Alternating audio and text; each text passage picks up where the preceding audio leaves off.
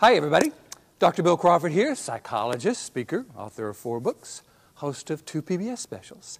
As you can see, I'm in a different location here than you normally see me. My son, Nick, is at a wonderful experience at Wake Forest University. It's called the Performing Arts Project. And I'm having the opportunity to come and kind of see him at the end of that. And then just a wonderful experience of talented people learning from really committed people. And it's just a great experience. I encourage you to Google it, and if you're interested in it, you'll love it. What they do at the very beginning is they create what's called a wall of fear. And this is where people write down the things they're afraid of. Because one of the things that the project is all about is helping people face their fears. And you can imagine being a performer and getting up in front of an audience, kind of bearing your soul in so many ways, and how frightening, maybe even intimidating in some ways that can be to some people. And you got to get past that, or you'll never be able to really give your all to an audience and your art. So they spend a lot of time here helping people kind of get past that and coming out of their shell. And I think in many ways we can learn from that. Because how many times are we trusting fear in our lives? You know, I'm not saying that fear is wrong and bad. I mean, hey, don't drive the wrong way on a freeway. Be afraid of that. Don't stick your hands in a pile of snakes. Someone wrote avalanches on the wall here. Okay, there are certain things where fear actually does keep us safe. But the idea that somehow we should hide ourselves from others, that we shouldn't kind of speak how we feel and be who we are, and trust fear as a guide in our life, I'm thinking in many ways that doesn't serve us. I'm not sure we're doing that on purpose. I'm not sure we would teach that to someone we love. So what I'm encouraging you to do is consider the idea of shifting the energy that you trust as a guide from fear to awareness.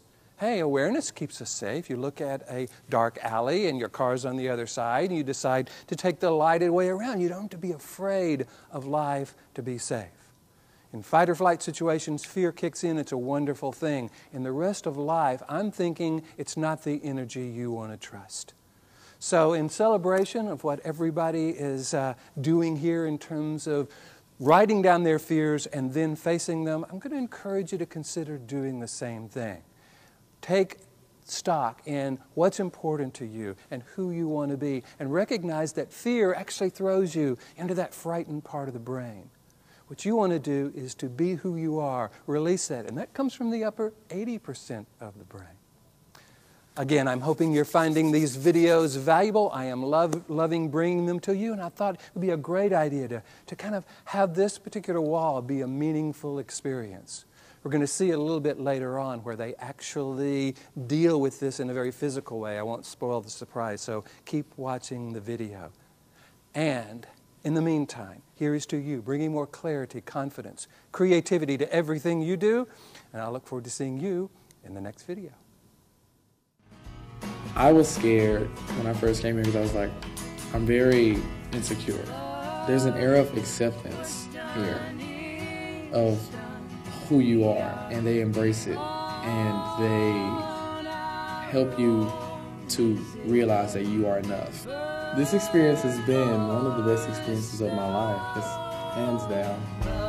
We are young, too old, too young, are we loved? Leslie Mizell said, she said, chase the fear. Don't let the fear chase you, and that resonated with me. Too young, are we Let's erase our fears! Our lives too late, too wise. Too late to know, too late, too wise. Are we lovely? Our wise, too late, too wise, too late, too wise. Are we wise? We are wise, too late, too wise, too late, too wise. Are we wise? We are wise, too late, too wise, too late, too wise. Are we wise? Are we wise? Are we wise?